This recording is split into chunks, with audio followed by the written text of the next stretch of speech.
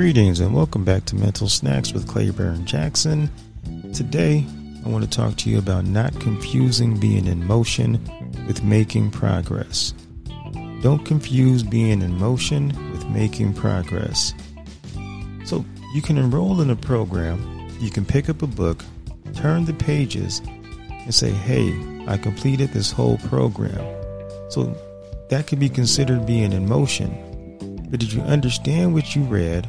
Are you applying the lessons you learned? If you're applying what you read to real life, then you're making progress. If you're not applying it to real life, then you are just in motion.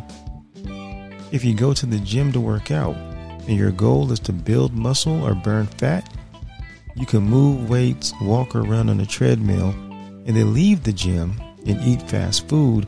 All of that was just putting yourself in motion. But if you want to make progress, you will do all of the above, and instead of eating fast food, you'll eat clean. Heck, you can spin in circles and be in motion, but unless you are moving forward, you're not making progress. It's that simple. A dog that chases his tail, technically he's in motion, but he's not making progress unless his plan was to go in circles until it's dizzy.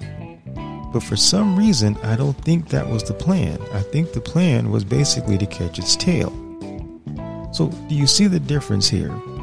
Just because you're in motion, it does not mean you're making progress. In order to make progress, you have to have a plan. You have to be disciplined in order to execute said plan. See, being motivated is great, but discipline is what makes you show up every day. And showing up every day is how you'll make progress. So please don't confuse being in motion with being or making progress. It's your boy Claiborne Jackson. Mental Snacks. Like, comment, share, subscribe. Keep pushing for the positive. Keep taking steps forward. Keep making progress.